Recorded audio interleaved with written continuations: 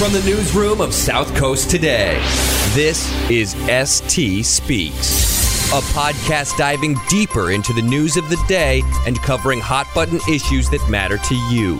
You're listening to ST Speaks. Okay, so this is Jack Spillane, and this is All Politics, and I'm here today with two of the longtime parishioners of St. Lawrence Martyr Church in New Bedford, Barbara Sullivan, Suzanne Sullivan, and Barbara McDonald. Okay, just exactly the opposite. So Suzanne has been the moving force behind the effort to raise money to save the St. Lawrence Bells, and Barbara was one of the co-authors of a recent letter to the editor that got much of the community talking about this long-standing effort. So I'll start off talking to Suzanne. This has been how many years that you've been at it trying to save the bells? Well, originally we started probably 2010 is when we started fundraising to raise money to save the tower, to fix the tower and stabilize the tower so the bells could stay up there. The bells didn't need fixing per se. It was the tower and what was around the bells. So we started about 2010 having fundraisers. We did 30-week clubs, concerts, many things. And we started a bank account with $100 in it. And we did that until probably 2013. And then the priest who was at the church got reassigned, and the diocese then took the money to Fall River. It was about roughly $300,000, give or take a little bit. And we had plans. We had a couple of contractors that we had bids with, and we were going to move ahead and fix the tower, stabilize the bells, and we had the money, and they took the money to Fall River, and everything went to a standstill. Okay. So in the beginning, these bells, obviously, I wrote about it in my column last week. They're bells that anybody who lives in downtown or the west end of New Bedford would have heard when they were growing up. Why do you think that the bells were important to you and to other people? Well, they're important to me because my family, myself and my family, my father, my grandmother, we all went to the church at St. Lawrence, and I also went to school there at Holy Family, and we lived by those bells. They rang at 6 in the morning, 12, and then 6 o'clock at night again, the Angelus. And they were just part of funerals, weddings. They were part of our day. And as the years went on, they needed some work as far as the technique of ringing, but they were still up there and they were still in great condition.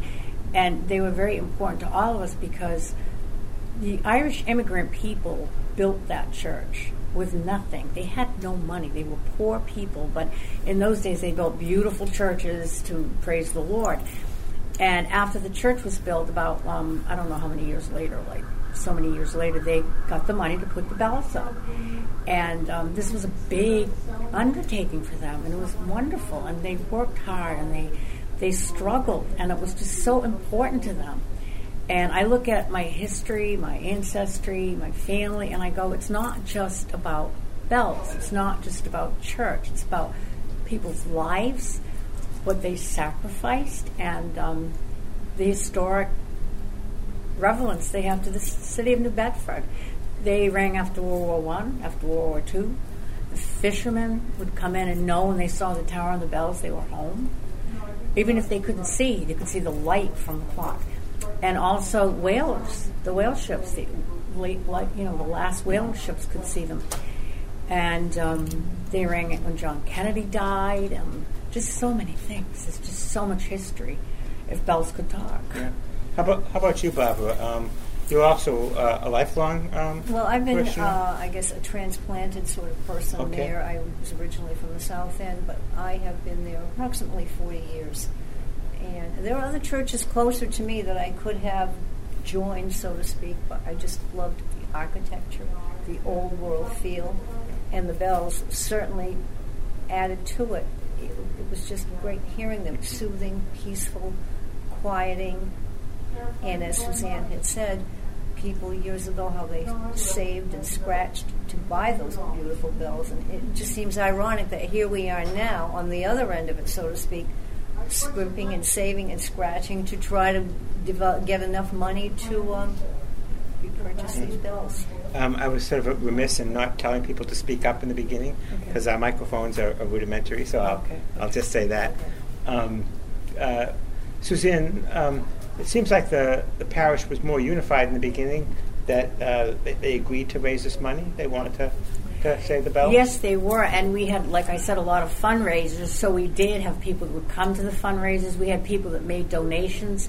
We even had one donor who was from North Carolina who had never been to St. Lawrence Church, but his wife's family was from here, and he gave us a donation of about $120,000, never seeing the church. Wow. And I sent him pictures of the plans. He was an engineer, so I sent him all the pictures of the plans we had for the tower. I went up to the cemetery, took pictures of his wife's family's tombstones, and we talked on the phone a lot. And they passed away about 2 years ago, within 10 days of each other. And we got, they passed away, but we got, probably more like 4 years ago, and we got a $95,000 from their will. So he, sight unseen, just had his heart in this. And this was a man who had never set foot in that church. This is more than $200,000. Well, he gave us 25 and then 95, so it was about 120. We got 25 initially, and then 95 when they passed away, and we were thrilled because now we had all the money to fix the tower. Did he say what about it struck him? He said that his wife's family had gone there. She wanted her parents, and this is the irony, she wanted her parents to be on a plaque, and we were going to set up a plaque with people's names who had donated. Obviously, that has not happened, and her family had a great love for that church, her parents, and they were deceased, and she wanted to honor them, and she hadn't been up here for years and years, and she just had a great love for that church growing up. At what point did it appear that is it $360,000? Yes, when you add everything up, yes, okay. it does. So at what point did you begin to lose confidence that the money that was raised was not going what you understood it was for? Because we have a different story that the pastor says that it was always understood that it could be used for anything in the church maintenance.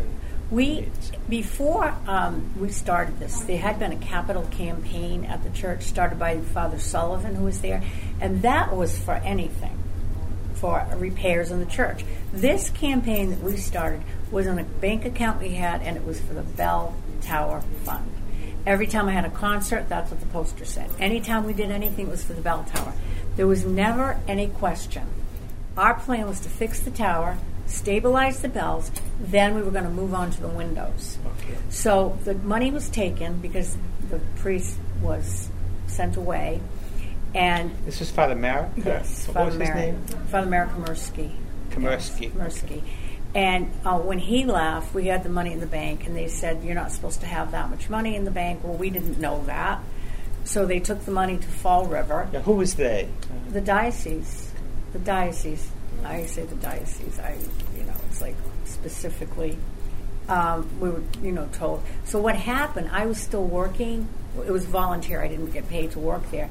I was still working in the rectory and was told the money was being taken to Fall River. But they would leave us a little bit in the account at South Coast Hospital Credit Union, which was about $55,000. They took about $280 to Fall River. We had Who had access to this account? Well, every account in the diocese, no matter what, it has to be Roman Catholic Bishop of Fall River. That's the controlling authority. He owns everything. He owns every church, every bank account, everything. So it's not really yours, but we raised it. That would be Bishop, I'm forgetting his name. D'Acunha. Bishop D'Acunha. Yeah, whoever the bishop is, his name is on every bank account. Okay. So it was his name, and then Bell Tower Fund, St. Lawrence, and then Father Marek's name. Well, of course, he could sign checks. Father Marek being the pastor of St. Lawrence. Yes, at the time. Were there any lay people that were also able to put in money and take out money from that account? You were. I was, which they found also improper. And it was all above board, and we just did that because it was kind of a checks and balances. How far were you in when they found that it was improper that you could? It was when they were taking Father Marek out.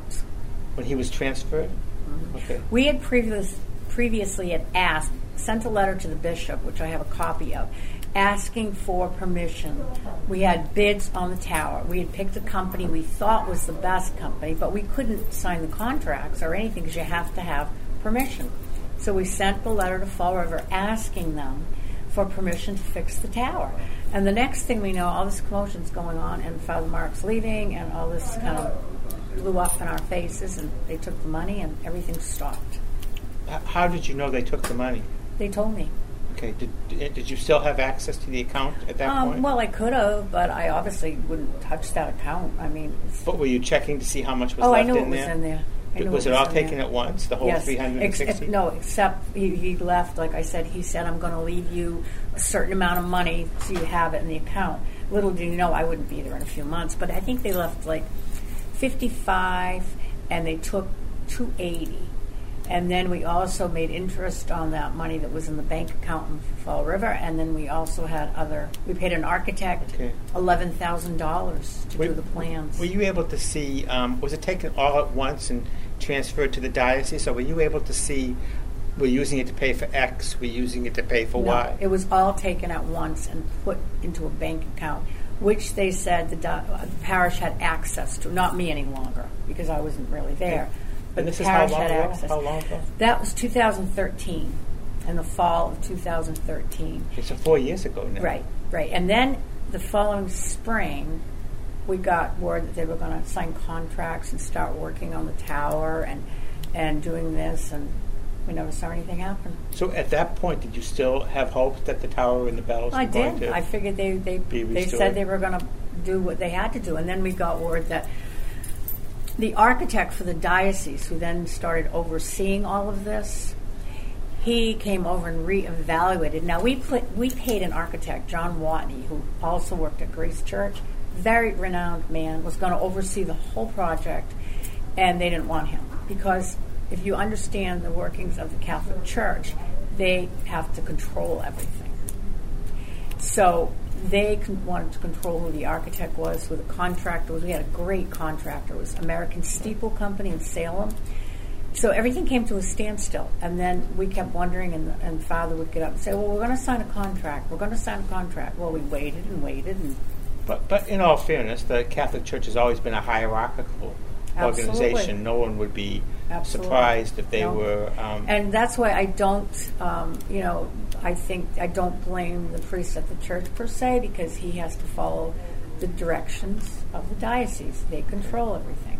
So when did you first have the feeling that the money was not used, as you contend, for what you thought it was supposed to be? Well, we weren't seeing any work being done.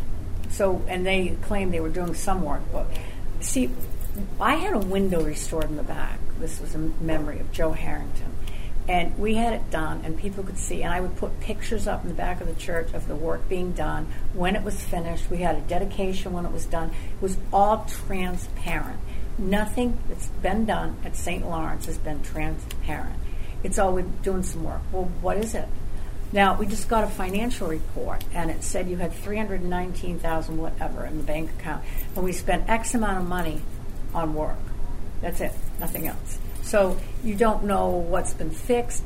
So we obviously thought the tower was going to be worked on. They say it has, but we don't know. But we should say that the majority of the parishioners voted in favor of letting the money be used for what the diocese saw fit in terms of repairs. So it's a minority of parishioners who were concerned that it was only for the bells. Is that accurate? I'm not sure exactly what you mean by that. You mean about the vote he took? As I've read from the stories that have been in the paper, that this money was spent with a vote of the parish council. And, okay. Let me address that for you. Okay, I was on the parish council twice. A parish council in a Catholic church is nothing like the parish council in other churches. The parish council means pretty much nothing. You are there as a figure because it's a rule in the diocese you have to have a parish council. They make it quite clear to you that you have no say in what happens, that you just are there as a body to do whatever the diocese wants you to do. They did not, and as far as I know, most of them... Well, why is there a vote if you're just there to do what they say? It's just, But they can't force how you vote, can they? Well, the vote doesn't really mean anything. It's like 5 people in the parish council, and my understanding was from several people that they didn't want this to happen, but they were told that it had to happen. It was necessary. But wasn't there a bigger vote, though, also? All right. There was a vote in 2014. And we got this letter at church, and it was to give to the Catholic Charities Appeal or the Grand Annual, one or the other. It was one of the collections. And it was to give money. And he put down a list of all the things that needed to be fixed. And, putting down whatever. And then on the bottom things it said, like what? Like the bells. Stabilize the bells was $16,000. Fix a window, a leak here. I mean, different things. The windows, which need work. This was all from the Bell Fund? No, this was all stuff that he said needed to be done. Okay. So at the time, the vote said that down on the bottom, he made a suggestion about selling the bells. And on the bottom it said, keep the bells, sell the bells. You're supposed to check off. Now, if you didn't get that letter, you never saw that letter, which most people I know didn't. This is the pastor that succeeded. That's here now, Father Robert Powell. Yes. So you get that letter, and a lot of people I've talked to never saw it. And then you had to send it back with your donation. And according to what we heard, if you didn't sign your name to it, they threw it out. So the vote came to 85-25. Okay, that's a contention. We're not sure if that's true. But that's what's been told to us. Okay. We have supposedly a household of 300 and something. The vote was that was for 2014. Okay. So that was 3 years ago. This is a whole different ballgame. So at the time, I went to the press because nobody answers you. So I went to the press, did an article with the girl that was here before, I forget her name. She was the religious editor before. And we just talked about the bells in general, that they wanted to sell them, and we were upset. And then Father Powell, I'm not going to get into that whole story. It's not a nice one. But anyway, he said he wasn't going to sell the bells, and then I made a big deal. And anyway, it stopped. The whole thing stopped. We never heard another word about it. And it was kind of quiet, but we still didn't see any work being done. Maybe little things, but nothing major. And then they're saying most of the money was gone. It had to be appropriated for other things. Well, why wasn't the parish told? Okay, if you say to me, all right, you have $280,000, but we really, really have a bad leak and we need to fix it. Would that be okay with you all? And you go, yeah, I understand. I'm not unreasonable, but we were never told. I have tried since early summer calling the diocese. I called there over and over again, and nobody would call me back. We wrote letters, about 36 of us, because and then again this came up. I found out by accident they were going to sell the bells because it was supposed to be a secret, and we wrote letters to the bishop. When did you first find out they I decided found to sell the out bells? in July, and somebody told me because somebody told them who shouldn't have told them. Then they told me. They always know to tell me because I'll do something. And I was like, I can't believe that they're going to do this again. And then I realized because the person said it was going to happen soon. And I just got panic-stricken. I was like, so that was July. So we started writing letters to the bishop. We started calling up. We got a form letter back from the bishop in which he quoted everything the priest had said. And some of it was just the vote. This is Bishop de Cunha. Yes. He quoted that vote. That vote was ridiculous. And he quoted... Why was it ridiculous? Because even if they're telling the parish this is what you should do, if people go along with them... But the vote was because most of the parish didn't get it. So you're not talking a majority. When you say 85-25, 85 people voted to sell the bells.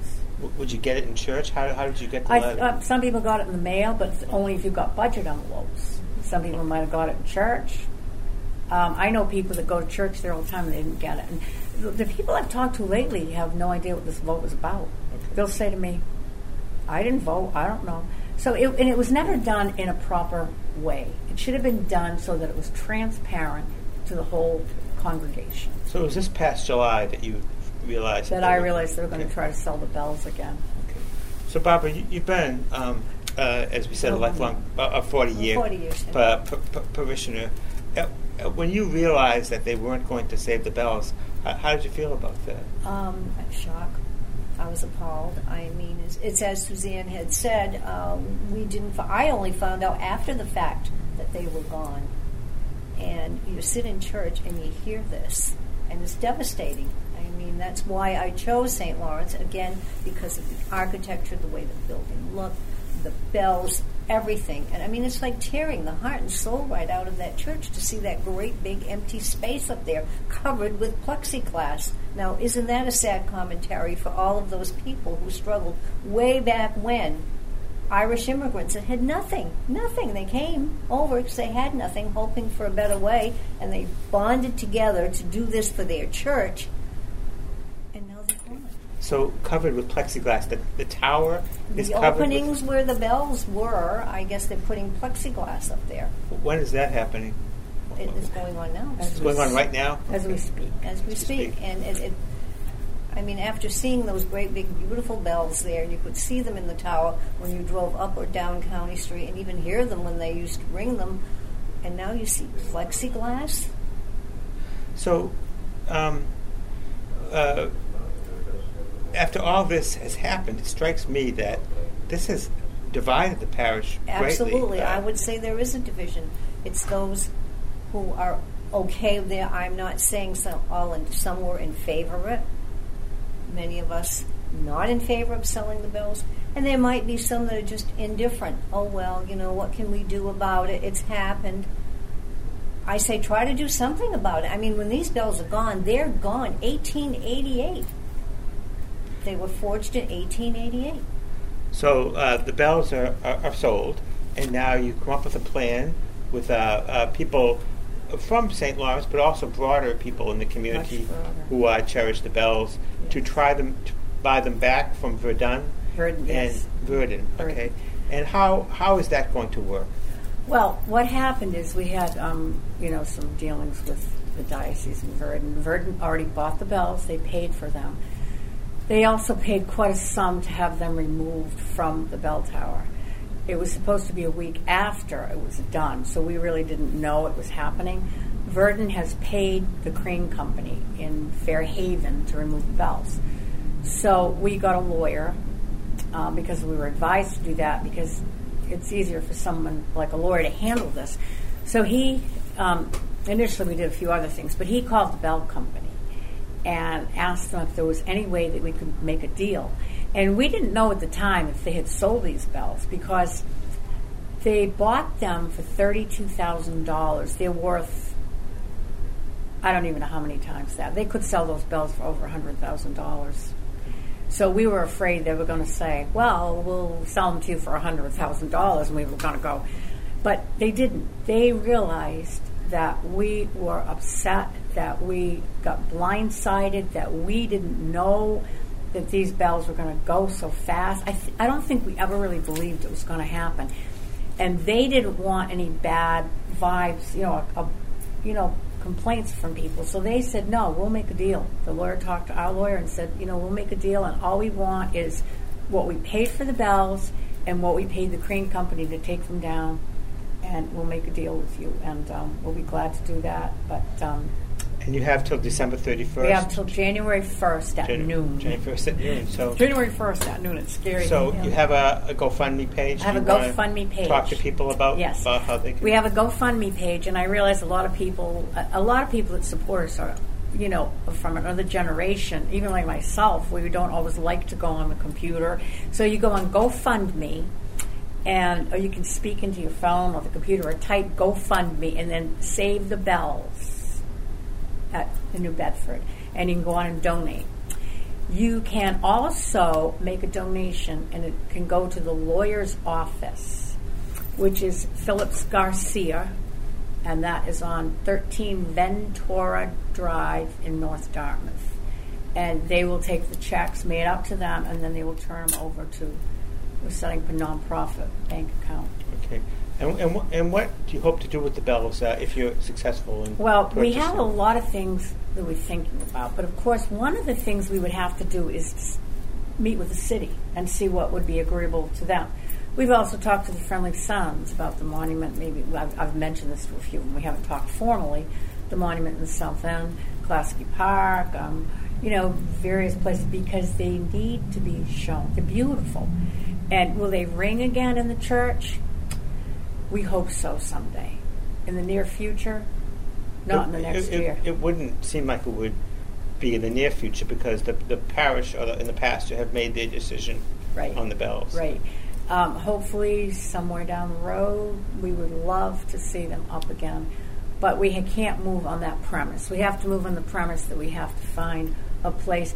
But they are totally so historic. They should be displayed. And a lot of people have said to me, you could make a monument out of those bells. They're so big and massive, and put them. And they're all engraved, and put them someplace where people would come and just see them. It's like we have a bell in front of the library. I don't even know what that bell is for. But and I say this to people all the time, we lost the Charles W. Morgan to Connecticut. And, it was a treasure that we lost inadvertently. And these bells are part of this city. They belong here. They don't belong someplace else. And it's just wrong. And they need to be displayed so that people can go and appreciate the beauty. All right. And as we go forward, are you able to, I just have to ask, are you able to remain as part of the parish and partake in their spiritual life and all with this deep division? How will that work out for you, Barbara? Work out for me? When I go to the church, I try to put all of this extraneous stuff out of my mind. I'm there for one purpose, me with my God, and just block out the rest as much as I can because I don't want to abandon the parish. I don't want to give up. I don't want to walk away and say, oh, well, and they'll say, well, okay, another one we don't have to deal with was against what we had done, and I'll stay there. Okay. They're not going to force me out. And how about yourself, Suzanne? Well, to tell you the truth, Jack, I haven't been there, and I have different reasons than Barbara does because I was so involved in so many different activities at the parish, and I don't know how else to put this, but I was kind of told that I wasn't wanted to do these things because I would have been fundraising for the last 3 years. I would have gladly done it. Some people just thought that I did it because Father Mark was there. No, I was doing it for the church, not for a person. So I was kind of, I don't know how to put this tactfully, but I was kind of told that I wasn't, wanting to do these things. So I still was going to church there. But when I had the article in the paper, the last one, it was just not received well at all. And it's, I feel that when I go in there to church at this point, I'm a distraction to other people. So how long since you've been going? So I haven't been there since the summer, except to funerals. I do go to funerals there because, and my funeral should be here, so it might be there. But anyway, I'm saying I do go to funerals and I do go to things there, but I don't want to be a distraction because I know that happens, that people go, oh, there she is, You know what I'm saying? I don't want to distract other people from their focus on church. That's what they're there for, and that's great. And if I have to go there, it's my church. It's my parish. I grew up there. I got baptized there. I spent my life there. I went to school across, right in the parking lot. And my father was buried from there. My grandmother was buried from there. So, I have not abandoned the church at all. I just feel that at this present time, it's more tactful for me to, stay out of the limelight. I should say that Father Powell or Bishop DeCunha are both welcome to come on All Politics and talk about their perspective. They may have a different way of looking at it, maybe different set of facts as they see. We always welcome them to come on and give their perspective too. Is there anything, ladies, that either would you like to say that you think is important? I think people are heartened to know that the bells may stay in New Bedford. Under what circumstances? I was talking to Mayor Lang, and he sort of felt, the former Mayor Lang, he felt that the bells were a part of the city. They were purchased by the Irish immigrants when it was more of an Irish parish, and have had a long history in New Bedford and have meant things to different generations as they heard them told around town, and that it would be great if they could stay. So even if they're not at the church, perhaps they can have some sort of a meeting. So is there anything else that anybody would like to say that they well, think is I important? just feel that so many historical buildings, places have been destroyed or significantly altered, that here we go again, here's another one that's changed drastically. And I hate to see it happen, and I will continue with Suzanne and whoever else and try to do as much as we can to raise that money. At this point in time, I mean, 30 days is a short window to raise that kind of money, but I won't give up trying because they should stay here. It's part of New Bedford. It's part of history. They belong here. They've been here almost 130 years, and now they're going to go to some company. And I'm not saying the company is a bad company, as Suzanne said, very reputable and very agreeable, but are they going to end up in some bell sanctuary, bell yard until they're sold? They belong to stay here. Yeah. We've had a number of churches endangered in New Bedford. We have St. John the Baptist down the street, the first Catholic church in North America that when they closed it several years ago, it needed a new roof. I'm not sure what the situation with that is. We have the United Methodist Church also on all three of these churches on County Street that seems to be in disrepair with some moss growing on the side of it. So some of these grand old churches in New Bedford, it's very hard for the parishes to keep them up. You really can't and expect them. them. That's why we did fundraisers. What I would say is that St. Lawrence years ago did have a very thriving population, and a lot of were doctors, lawyers, dentists, because the downtown area was beautiful, homes and mansions. But the thing is, the Irish immigrants made the church and put the bells up to the glory of God. But we're all God's children, and it's not just about being a Catholic. It's about being a person that's God's child. And to know that those bells were put up there by hardworking people that wanted to honor God. But they need to stay in the city to give credit to all these people that work so hard. And for anyone that would like, I hate to say, to make a donation, nothing is too small. I mean, $5 is not too small, $10 is not too small. We understand that some people, feel it's difficult, especially at Christmas time. But we welcome donations. We welcome any help, any input, anything anyone can do, because they are very, very important to the history of New Bedford. Absolutely. All right. Well, thank you, Suzanne. Thank you, Welcome, Barbara. Jack. It's Thank been you a for having pleasure us. talking to you both and learning a little more about the bells of St. Lawrence.